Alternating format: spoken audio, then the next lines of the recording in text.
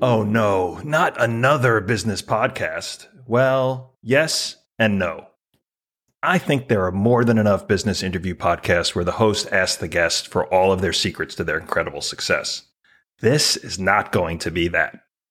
As a teacher at heart, I want to take everything I have learned over the past 34 years of my career and deliver to you concise lessons about business, strategy, and life. Lessons that I have learned often the hard way, owning, leading, and advising businesses for decades.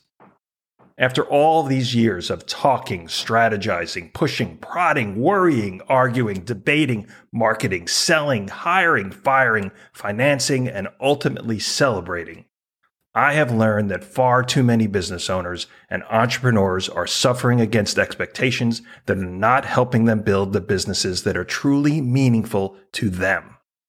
They're not meaningful to their market, their clients, their staff, and most importantly, not meaningful to the lives they truly want to live.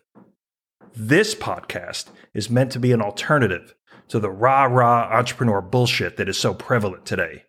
From books and keynotes and endless news stories about how entrepreneurship is this super risky and dangerous, stress-filled journey, all done for the sole purpose of hitting it big someday. There is far too much worshiping of the tiny new companies that stumble into millions and billions and make everyone think they're a failure if they do not attain massive growth and scale. This podcast is for the business owners who love to operate their businesses. Even more, it is for those business owners who used to love their businesses and now not so much. The ones who started their business because they had a passion to create something great, but somewhere along the way, the pressure to grow at all costs buried what is awesome about their business and sapped them of their passion and maybe even their smile. If you will allow me, I would like to be your teacher, coach, Sherpa, and cheerleader so your business can get back to what excites you. A business that does fewer things, but does them better than anyone else. A business that allows you to have fun, make money, and do some good.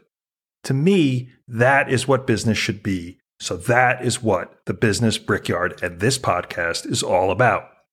Just like any new venture, I will be figuring this out as I go.